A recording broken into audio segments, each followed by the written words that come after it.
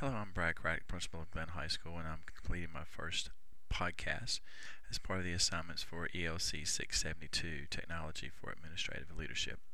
When thinking about the assignment, which is to talk about any hardware, software, something that we've learned from this class that interests me, one of the things I really want to talk about is the fact that the Web 2.0 tools really caused me to do a lot of thinking.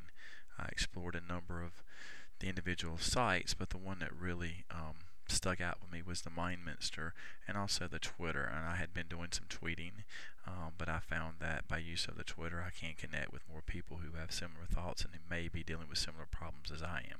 The MindMinster is a wonderful way, or a really good way, to help kids and help our students track and map their thinking. A lot of times it relates back to some old learning activities that I did as both a classroom teacher and also as a student to a degree, of how you link your thoughts together. I thought those were both excellent resources that I need to get my teachers using.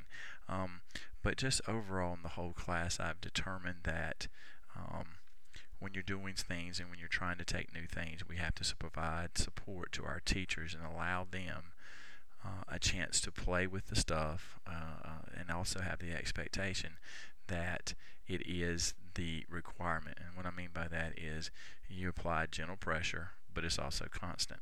So that means we are going to encourage those teachers who are taking new risk and who are using new programs, and we're going to reward them with new stuff, and we're going to reward them with recognition among their peers, but we're also going to keep that pressure on for everyone using it.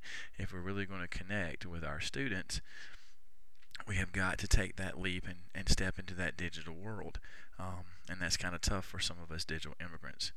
When you look at all the things that kids have access to, I have two children, and they are both digital natives. They've always grown up in a house that had computers. So what do I have to do? And my kids are just typical of the students we're serving. What do we have to do as educators to engage them in the learning process? And part of that is to reach them on their level. And part of that level is by using digital tools. And with that, there's so many things I've learned. I've enjoyed the class. It has really pushed me beyond my comfort levels. But that's just a few that I will mention tonight. And I want to thank you for listening.